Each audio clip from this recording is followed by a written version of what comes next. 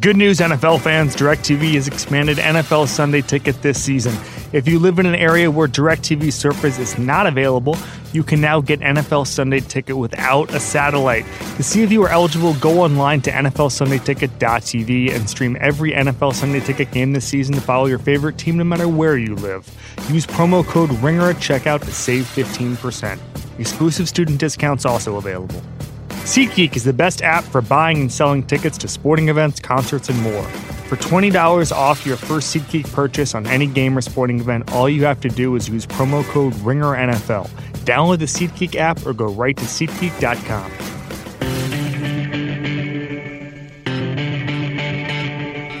Welcome to the Ringer NFL show on the Ringer Podcast Network. I'm Robert Mays, joined as always by Kevin Clark. Kevin, how you doing, buddy?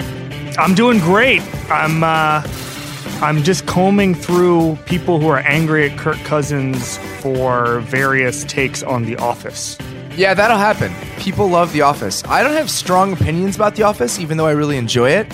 But there aren't like Office specifics that I'm willing to live and die by. I wrote a 4,000-word story. 95% was about Kirk Cousins' contract and how he's sort of a folk hero in NFL circles. 5% was on him saying he likes Jim as a character. Guess what everybody's talking about? Is there anything wrong with Jim? I don't understand what's wrong with Jim. No, there's a very, very loud anti-Jim contingent on Twitter. I think that I don't even know. Someone just tweeted at me that they think Kirk Cousins is a serial killer because he likes Jim. Yeah, I've never picked up on that. I guess I don't know kind of the depths and the darkness of the Office internet. I've never really delved into that before because I've seen The Office and I like it, but it's not like my favorite show by any stretch. Here's the only thing. We try to do things that matter in journalism. Here's the only thing that matters from that story is that Kirk Cousins says that his life goal is to meet the Office writers. And I think just from people who've reached out today, I think that's probably going to happen for old Kirk. He likes that. Good for him. I'm glad Kirk Cousins is achieving his dreams. All right, so we're going to talk about a couple different things today. Some big pieces of NFL news this week, things that happened and didn't happen. We're going to discuss those as they relate to Odell Beckham, Khalil Mack, Aaron Donald, and just the nature of superstar contracts in general. And then we're also going to start really digging into some season preview stuff. We're going to talk about some of the corners that we're on heading into this year. We're just going to mark our territory and say we are on these corners. Not strict season preview stuff, but we're moving into these corners, Robert. Listen, man, it's about that time. I mean, we are 9 days away from the first game of the NFL season. So if we don't get on them now, then we're not going to have time to do it. Well, we got next week. Well, we don't record every day next week. So we have one more show to do it. That's what I mean. In podcast time, we don't have that many more chances to really get on those corners. So we have to get on them now. We have to make this happen. This is such a weird year, and we'll get to this.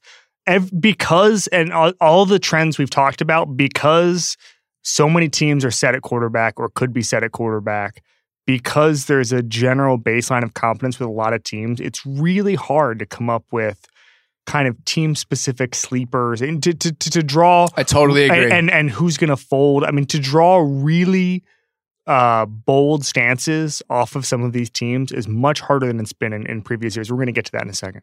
Let's get to the Odell Beckham extension, which came down yesterday. Yep. We'd heard rumblings that it was going to happen. 5 years, $90 million, $65 million guaranteed. Tops Mike Evans' $55 million guaranteed number. Tops Antonio Brown's $17 million a year figure. So this was the biggest contract ever given to a wide receiver. What is there to say about this? I mean, do you feel as if this is something that you just figured was a given? Do you think it's a misstep by the Giants? When you heard this was happening, what was your initial thought? So I just want to go back to March when the rumor was that Odell Beckham's on the trading block for multiple first-round picks. A couple things we need to revisit. Number one is the fact that almost everybody in the NFL is on the trading block for multiple first-round picks. Right? Yes. I mean, I think there's some situations where that's realer than others. I guess that's what I'd say. But I'm just saying no one was ever going to trade him. So there's two options there when you hear that report. Either they're not going to trade him or they're lying about what compensation they'll take. Because no one was ever going to offer multiple first-round picks for Odell Beckham at this going into contract negotiations. That's not sort of what you do. What I'll say is this. This seemed inevitable. I think that it's not the record-smashing contract that a lot of people thought. I don't think it resets the market. You know, I was intrigued by Mike Florio, who wrote an article today about how Sammy Watkins probably got a better deal because he did it for 3 years instead of 6 years. So he'll be able to hit free agency again, whereas Beckham will, I mean, what do we say all the time? As soon as you sign your contract, if you're a star, you become a bargain because the cap's going to rise up $10 million a year. You're going to be on the 2018 pay scale, and you're going to see the market in 3 and 4 years, and you're going to say, time to redo our contract. And so I do think there's a case to be made. Watkins did get a better deal because I think he got 16 a year, but again, we'll hit free agency in 3 years. Who knows what Sammy Watkins' value will be by then? But it might be much less depending on what he does in Kansas City. He could catch 15 passes a season until then and still get $20 million on his next deal. Sure, but what I'm saying generally is that this is not the Kirk Cousins of wide receiver contracts. This does not change very much, except Odell Beckham has a lot more money than he had yesterday. Yeah, I think that's kind of what we're seeing with this one. We'll see what happens with the other ones that might come down the pipe here in the next couple of weeks with Donald and Khalil Mack. I mean, the Donald one may be something that shatters the expectations we have for that type of contract. But yeah, it seems like these numbers were designed to appease Beckham's representation in regard to what's his name? Mike Evans and Antonio Brown. That was it. Yep. I mean, that those numbers are designed to top those guys. And I think that, agreed, this 6-year deal kind of, I don't know. I understand wanting to settle in and wanting to get the security and wanting to hit those numbers, but I also understand Watkins people wanted him to get another deal. I know that when Gurley signed his contract, it was done in part to get him another deal by the time he turned 30. I mean, It was very much purposeful that he will be a free agent again when he's 29. So you have Beckham, he's under contract, I believe, until 2023. Mm-hmm. So it's interesting. I had a conversation with Andrew Brandt, the former Packers executive, for the Kirk Cousins story I wrote this week. And one of the things he said was just the goals that different players have in different leagues. In the NBA and in baseball, the goal is more years because it's all guaranteed. It's going to be lucrative. You're going to want that. I saw the other day Buster Posey's getting some sort of hip surgery or something like that. Buster Posey, and every time, this happens every single time with baseball players. Every time it looks like this guy's career is going south, I look on Pro Baseball Reference, and they've got like 5 years left on their deal, and it's all guaranteed. And in the last year of the deal, they're making like $30 million. It's incredible. And so all baseball and basketball players are looking for more years, and all football players are looking for is more guaranteed money. And the trade-off can be at the end is you get some discount years. The guarantees run out, and the teams have 2 or 3 years in which they have an absolute bargain. That's pretty much what happened with Julio Jones. That's why Julio Jones said, let's go back to the negotiating table. What did he get? He got a little more up front, and then basically they're going to look at the contract next year, and Julio Jones will eventually be paid fairly. But I just feel like for this 6-year thing is probably going to be a bigger deal than we think in 4 years. Well, these teams are probably wanting a couple more years on the end because there's no guaranteed money. Right. That's what I'm saying. I'm saying this is that a 6-year deal for a guy like Odell Beckham is really good for the Giants. Yeah, exactly. The teams are the ones that are kind of pushing for those years because they have no risk involved. And by the time the cap explodes in those years, it's going to look like it's going to look cheap in comparison. So it's kind of an odd flip. And I totally agree. And that's why, we probably say, why don't these guys negotiate like 3 or 4 year deals? Well, the teams probably don't want to do that. So it's not as if they're the only ones making these decisions. Mike McCartney, Kirk Cousins' agent, told me that if there's anything the teams can learn, players can learn from Kirk Cousins, it's the franchise tag can be your friend and that short contracts can be your friend. And I think when people look at that 3-year, $84 million fully guaranteed, the full guarantees are nice, but it's also that Kirk Cousins is going to reach free agency at age 32 when most quarterbacks are peaking. And if Kirk Cousins has decent, I'm talking top 15 production in 2022, he is going to get a massive, massive payday. I mean, think about it this way. He might end up being, maybe the highest paid quarterback of the 2012 draft class. And when you think, if you were to be told that in April of 2012, your head would have exploded. And also, by the way, that includes Russell Wilson, That includes Andrew Luck. I mean, RG3, it's not even a question. Ryan Tannehill, it's not even a question. He's going to be able to, he basically, at the end of this deal, will make 5 years, $130 million with the franchise tag and 3-year deal. It's staggering. And I know that the fully guaranteed part of the Cousins deal is a huge deal. And it's a game changer, and it's something that people are going to look at. But it's also possible in part because it's only a 3-year deal. Right. I mean, he would not have gotten full contract, guarantees over 6 years. Exactly. So that, I mean, I'm not saying it's overblown, but I'm saying it's only possible because all of those guarantees are put in a 3-year span. That can help. In reality, Cousins. most of those guarantees go over 2 years, but that's really where it changes. It's instead of a 2-year guaranteed contract where the third year is not, you get the guarantees in the third year. That's why it's a kind of a sea change. Geno Atkins has signed an extension.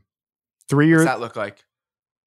I don't know. Okay. Adam Schefter tweets that Carlos Dunlap has a 3-year, $45 million extension, and that the Bengals also agreed with Geno Atkins on a 4-year extension per his agent. The answer is going to be a lot of money, hopefully. Well, we just talked about how he was one of the biggest bargains in the league right now. I just love the NFL just giving us more content in the middle of a contract pod. Yeah, the live news updates are always my favorite. Okay, all right. So let's talk about some of the other issues around the league right now, because I think that everyone is looking at the Khalil Mack situation and starting to scratch their head. You wrote about this on Monday, very informative piece. Robert, take us through what the hell is going on right now. I don't know, and that's the biggest. That's my question. You were talking about the 2 first-round picks and how that stuff doesn't really matter. We hear about it all the time, but when does it ever come to pass? And in the Beckham situation, it was never going to. But in Mac's case, I mean, it's August 28th. The season starts in a week. They apparently aren't talking at all. So it just feels like they're far enough apart where some of this stuff could maybe become real. And I don't know what the Raiders are doing. In Beckham's situation, he signed an extension. His cap number is going to go down this year. So they're going to have a little bit more flexibility as they kind of try to pick off guys as the 53s get formed around the league, whatever. But next year, I mean, the Giants have very little cap space after giving him $21 million. I mean, Eli Manning, by the way, got more guaranteed money than Odell Beckham, which tells you all you need to know about the NFL salary structure. So Beckham has a $21 million cap hit next year. The Giants are going to be left with not a lot of wiggle room under the salary cap as a result. I mean, they have a ton of deals that they've signed over the last few years. If they cut Eli, obviously they save $17 million, but even he has $6 million left in dead money. You have Janoris Jenkins with some dead money on his deal. All these guys have contracts that are not expiring. So the Giants are in a precarious spot contract-wise. The Raiders are not. If the Raiders give Khalil Mack a huge extension, they'll be able to easily fit whatever his cap number is under the cap next year. So I don't understand why they're sitting here saying we don't need Khalil Mack long-term, because even if it's $20 million and you're balking at $20 million, the way we've seen the market change and the way that we've seen player value change, if Kirk Cousins if Derek Carr's worth 25, isn't Khalil Mack worth 20? I mean, in a fair universe, Khalil Mack is worth a lot more than Derek Carr, but I mean, that's the price of doing business as a quarterback.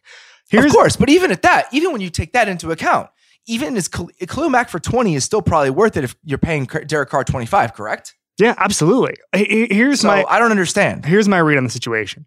Every single negotiation like this, especially when there's years left on the deal, it's not true free agency, all of them get ugly and all of the negotiations are ultimately fake.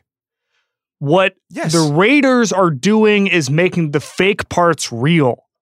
They're actually doing the things teams threaten to do, which is not negotiate. You're going to want to negotiate because he's your best player by a wide margin. One of the things that complicates any negotiation with guaranteed money, huge guaranteed money like this, is the funding rule, which essentially says that if you have guaranteed money coming to a player, you need to cut a big check and put that money in escrow to prove you have it. It's an outdated rule. Nobody really likes it, but it exists. And when you start to look at a team like the Raiders, you say, oh, well, maybe it's the funding rule. Maybe they literally don't have the money. But Vic Tafur, who's one of the best reporters out there who covers the Raiders, he reported today, actually, that he doesn't think Mark Davis's liquidity has anything to do with this. Yep, that's what I saw in a couple different places. So wait a second. So that's it. Your number one excuse is we don't have the money, and that excuse doesn't seem to be real, and it's not even being used, by the way. So what's your excuse, buddy? Get Khalil Mack into camp.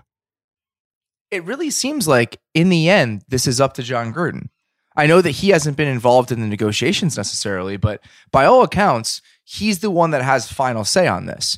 And it just feels like he's dragging his feet here. And I just don't understand why you would want alienating your best player and potentially losing him a year out to be the defining moment of your first year as a head coach. I have a question. Is the reason Jon Gruden wants to go back to 1998 because he just never he just says 1998 brain, and Khalil Mack is like 9 years old? Maybe that's it, or he just doesn't understand 5 how years he's old. making $10 million, and how could a player possibly make twice as? Hey man, where's John Randall at? Well, can we get him in here? I just don't really get it. Do you have a read on this? Do you have a theory on why this might be happening? I had the funding rule theory, and that apparently is not real.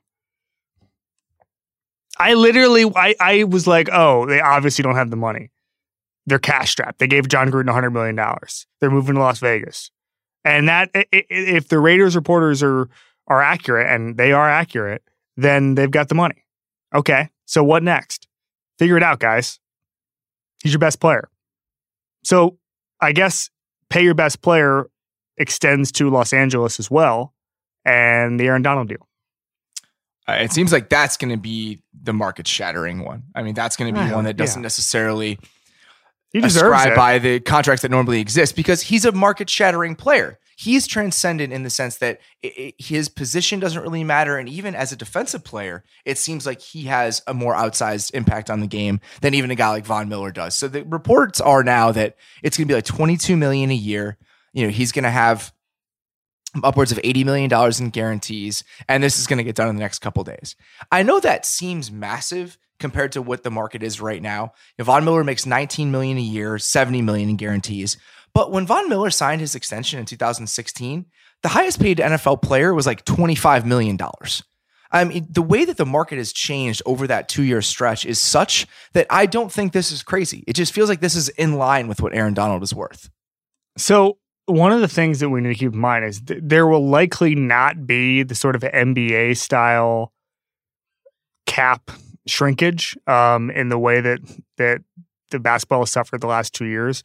There is a sort of smoothing of the cap. The cap rises double digits every single year. So there's no reason that you shouldn't, the highest paid player and the shatterings and all that stuff, that's going to happen yearly from now on. Yeah. And Aaron Donald is hopefully going to be the one who resets the market from the defensive tackle standpoint, and the defensive player standpoint. Player standpoint, hopefully. But no, just as far as value goes, just a non-quarterback reset will be happening. And then next year we'll have another. Next year we'll have another. I think that it actually does benefit sort of the super duper stars. I think guys like Mike Evans make more money than they would with the rising cap. They're not the type of guys who would normally shatter and break records, but they are now with the rising cap. And so I don't think people put enough emphasis on how much the economics of the game are going to change just year to year from now on. Yeah, I think that there are some players that kind of stand out. I mean, I don't know who the next player would be outside of Donald to make something over $22 million. That guy is harder to find for me at that position than it would be at a spot like receiver. Mm-hmm. But I think you're right. I mean, it's just these numbers are not shocking. I think you have to look down the road at Joey Bosa. Yeah, I mean, it's probably a couple years from now. Yeah, you're right. Jalen Ramsey, maybe. We'll see what happens with the cornerback market. It's not typically at the same level of the pass rushing, which is essentially where Aaron Donald falls. Right. Okay, when we come back, we're going to mark out our corners for the 2018 season, but first a quick break. Let's talk fantasy football, the league, the rules, the punishments, the trash talk. Fantasy football starts with you, Kamish.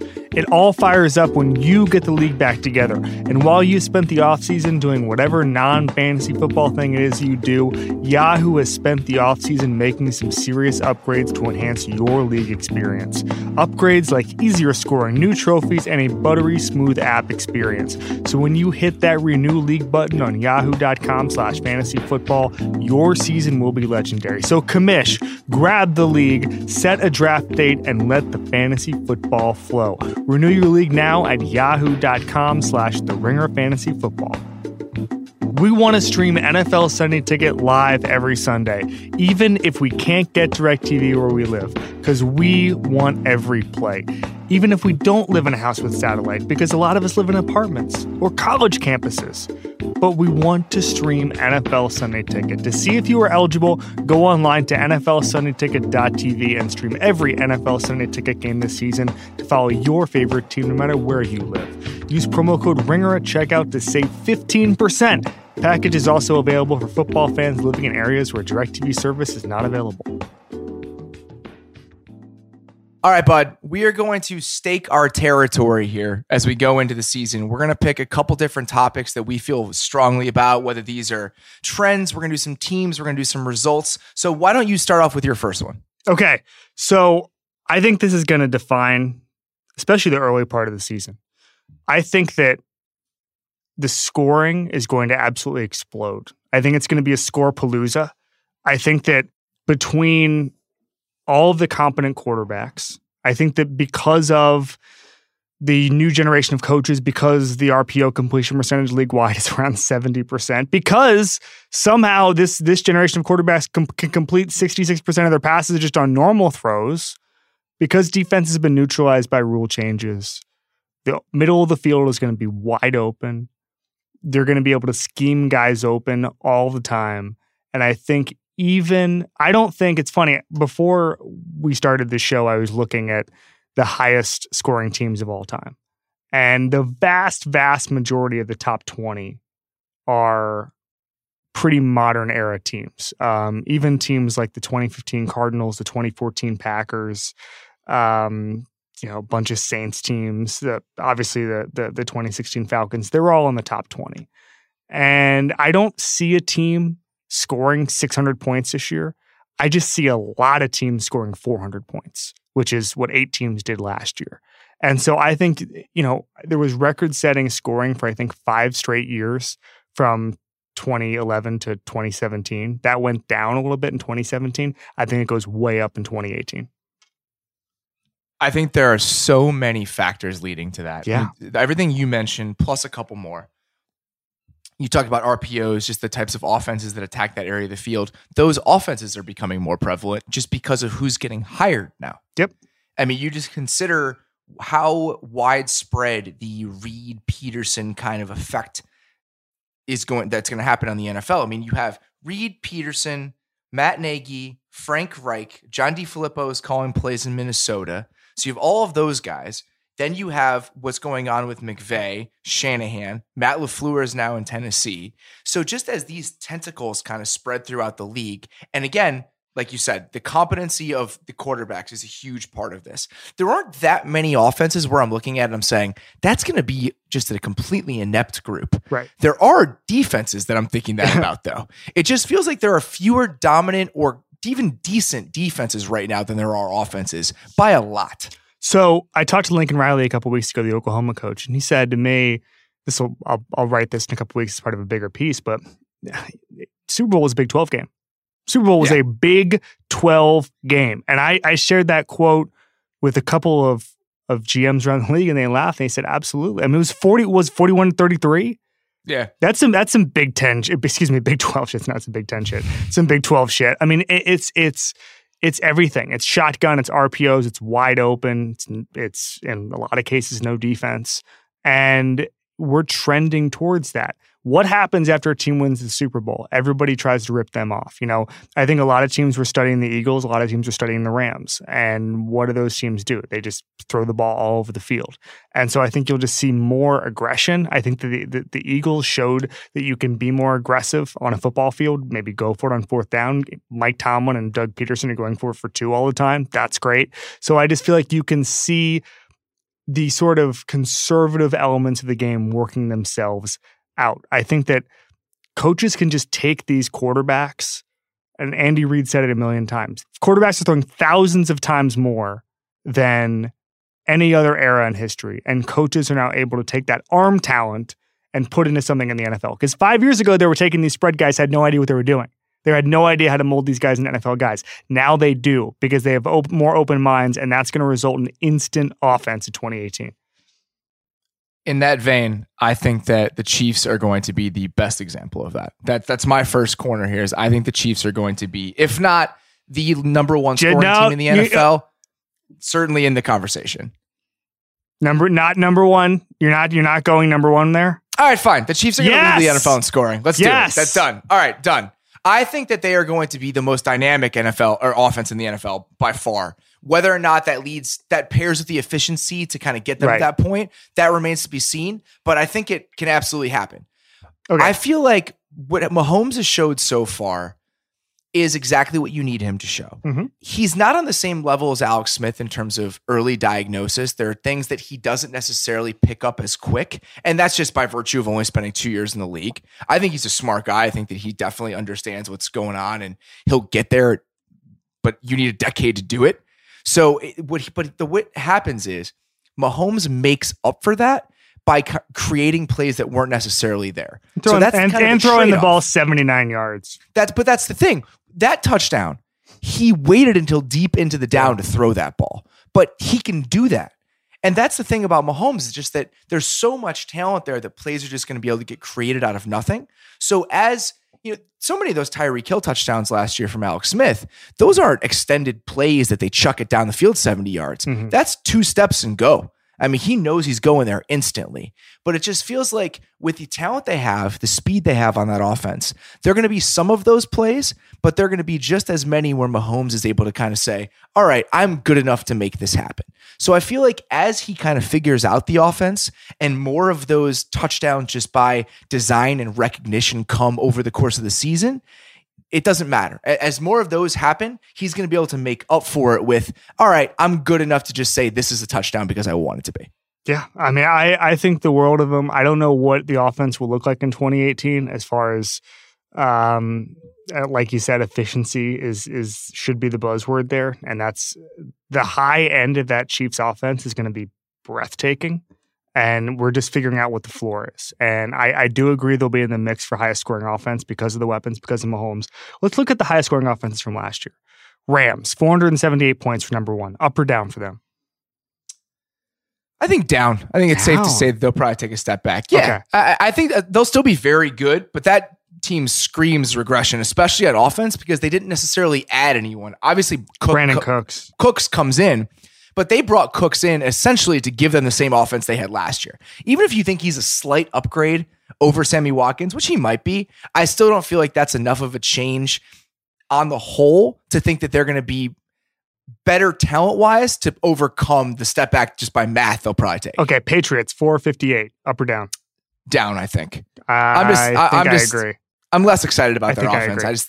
The receiving core is worrisome and all that stuff. I mean, I just feel like as good as Brady is, as much as they may have Gronk all year, I'm just not as excited about them. Eagles for 457, up or down? Probably down. You could say that, but I mean, think about how bad they were at the end of the season with Foles. Well, they had 1 month of Foles. Yeah. And that so also, let's say that now also it's 1 includes, month before Wentz gets back. And they also didn't care for a couple of those weeks because they had the division wrapped up on December 1st. How do you feel about what's going on there? Do you think that the Wentz situation is something to be worried about yet or no? I mean, I think it's always something to be worried about if a guy's come back from an ACL because you don't want to rush that. And he's still not playing yet. He's not cleared for contact. No, they're cleared for 11 on 11s. So I'm worried about it only because I'd be worried about anybody. I'm not worried about his specific case more than I'm worried about Deshaun Watson. All right. I'm much more worried about Watson than I am about Wentz than I am about Watson. Why? Because we've seen Watson play. But Watson also has previous ACL tears. I'm not worried about that. Okay. If you're back and feeling good right now, that's okay with me. I'm just worried that Wentz is not back and playing. I know his happened later. Well, his obviously. happened on December 1st. Sure, but just in terms of its impact on the season, I mean, this is going to be real. If he doesn't play for 3 or 4 games, for as good as Nick Foles was, it's a downgrade. It still is. Right. And the reason that team was so high flying at the beginning of the year was because of Wentz. I mean, their offense struggled at the end of the season with Foles. I know the playoffs were great, but their ceiling is definitely defined by whether or not Carson Wentz plays. Okay, 2 more teams that scored more points than the Chiefs last year. Saints 448. I think that goes up. Me too. That plays into my next one. All right, and then Jaguars 417. Down. Yeah, and then that's the Chiefs 415. How about the Lions 410, 7th in the NFL? I have no feel for that team whatsoever. None. They're on my short list of just like, I don't know. I have no idea what's going to happen. I'm ready to believe anything. New coach, but exactly, I so am. But yeah, I think that the Chiefs could just be the best show on every Sunday. I mean, if they put up like 30 a game, it wouldn't necessarily shock me. I think they have that potential. It's kind of funny because I did the Red Zone power rankings last year, and the Chiefs were number 1 with Alex Smith. I know. And now they just added one of the most exciting quarterbacks in football to a team that was already maybe the most exciting team last year with Alex Smith. Yeah. All right, what's your next one? It's ridiculous. We just talked about it a little bit. I think Michael Thomas leads the NFL in receiving. I just feel like what we saw from him at the end of last season, he came on so strong. He was dominant in that playoff game against Minnesota against a very good secondary.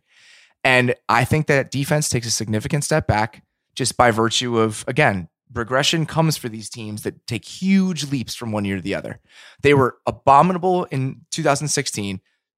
They were really good in 2017. And I just think that 2018, they take a slight step back. If you consider that, it just feels like they're going to have to throw the ball more. And I still feel like he's a transcendent talent out there. And this seems like the year where he just takes a monster leap forward. Yeah. I mean, in that offense is going to be incredible. Like awesome. I mean, that assuming Drew Brees can keep taking the unprecedented steps of being that good and that efficient into his 40s. And there's at some point there'll be a drop off, but I see no evidence it's going to be this year. No reason from last year. Like raw production was the only thing that went down last year. He was excellent. He was excellent. He was efficient. I mean, I think that in a weird way, you know, Bill and I have taught Bill's whole thing is he thinks that there's a couple of those guys who are going to start to fold soon. I think that Brees is sort of almost like and completely different players and completely different everything, but not unlike Roethlisberger, where if he has any sort of talent decline, he has weapons around him who will mask that a little bit to where it won't be an unbelievable drop off. Roethlisberger has Bell and Brown. That's as good a combo as you can get. Kamara and Thomas, pretty good combo to have around you. Yeah, I totally agree. I think that there's just enough options there that they can just figure out a way every single week, even when it's not working on one side. Even when the running game's not working, let's sling it around. Even when, you know, teams are trying to take away Brees, let's pound away. And that's why I think they were so good last year. I just think they're going to need to score more to stay in games, which means throwing more. And if I'm throwing it to that guy. Yep. Okay, let's take another quick break. This NFL season, be your GM. Be a winning GM. Turn the season into a fistful of epic wins by joining a Yahoo Fantasy Football League. Yahoo has spent the offseason making serious upgrades to enhance your experience. Upgrades like easier scoring, new trophies, and a buttery smooth app experience. So when you come to play fantasy football on Yahoo, the wins are as epic as the season is long. But to get in on the wins, you have to get in on the season. Yahoo Fantasy is the only app where you can manage all of your season-long and daily fantasy teams in one place. Create or join a league now at yahoo.com/TheRingerFantasyFootball. All right, I am going to make a controversial call here. The helmet rule will not matter after October 1st. What makes you say that? So I just think that there seems to be every couple of years a big push to change the game. And it's funny because when players say, oh, they're changing the game, that's the point. The NFL owners want to change the game because they think it's gotten too violent. But you look at 10 years worth of sort of doomsday quotes about the rule changes. Troy Polamalu 10 years ago said it's flag football. I don't know how we're going to play. That seems like a million rule changes ago. And eventually it was a million rule changes ago. And that was 10 years ago. James Harrison briefly retired like 50 rule changes ago because he couldn't play the sport anymore. Everything normalizes. The referees will become a little more shy about throwing the flag, I think, because I think they know it's just human nature. I talked to a couple people in the league. Eventually, they know that it would literally just ruin the sport if on September, after September 20th, they're just throwing 5 helmet flags a game. That's just not something a referee wants to do. Now, here's what I do think. I do think the season will be defined by bad calls because the new referees are coming in. There's, I think, 4 new officials. Basically, a quarter of officials will be rookies this year. And I think that's a really, really big deal, especially with all the new rule changes. I think we're going to see a lot of crappy calls. I think there's going to be a lot of hand-wringing about officiating, but I don't know if long-term the helmet rule is going to be a big deal. I think the first 3 weeks of the season will be helmet rule central. I think we're going to be talking about it all the time. I think a team's going to lose a game because of it. I think maybe each week a team might lose a game because of the helmet rule, but then it starts to sort of mold into the same way it always molds into and goes back to being football.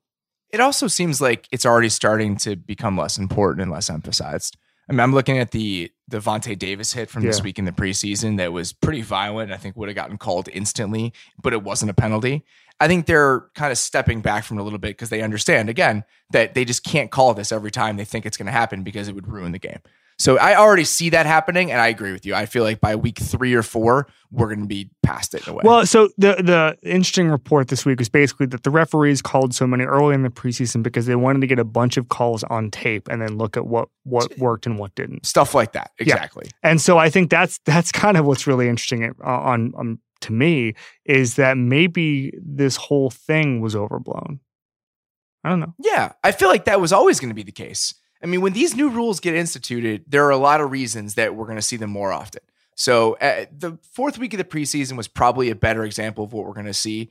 And I'm okay with that. I mean, if it's a couple more here and there, if one bad call does swing a game, I think that's inevitable. But it's not going to be this massive problem that we never stop talking about the same way it was in weeks 1 and 2. My prediction is we don't talk about it on the show after, October 1st. God, I'd hope so. That sounds great to me. All right. My next one is that I legitimately believe that the Browns have the right players. Yes. Robert. So let's qualify this though. Yeah. Here we Everything go. I've seen from this team. He came up with it 10 seconds ago. He's already walking it back. No. I legitimately believe the Browns have the right players. I know my corner is that this year I am going to be driven insane by how bad the coaching on that team is. I just know that this is going to be the year where I'm sitting there being like, how is this a possible? Like, how is this possible? How is this allowed to happen?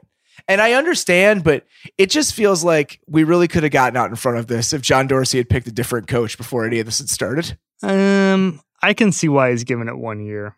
That's fine. You can give it 1 year, but I just know it's going to be maddening for people who like the players on that team. Everything I've seen from them, it's just like, wow.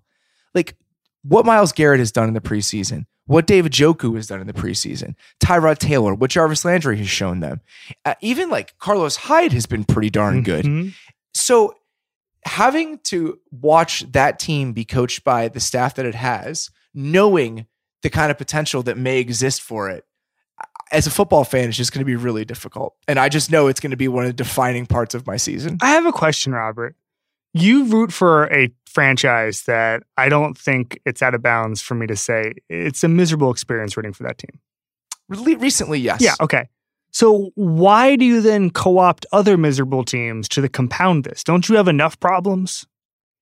No, I'm a glutton for punishment, and I really hate myself. But I also just love good players, and I want those players to succeed. I mean, I feel like what the Browns did under Sashi and the players that they accumulated, it was right in a lot of ways. It was wrong in others. And I think we're going to see the fruits of it often this fall. And it's going to be in just how dynamic and athletic and just sudden that roster is.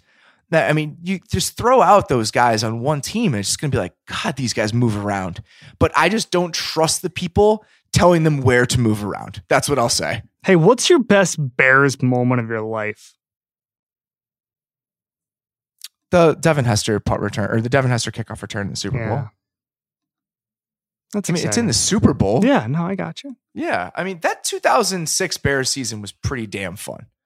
The Lovie Smith era in general was not disappointing. I mean, they were one of the more successful teams year in and year out in the league. It had its issues, and I think most of those were tied up in Jay Cutler. But I mean, that was not a miserable team to root for. They were always in contention. Yeah, I got you.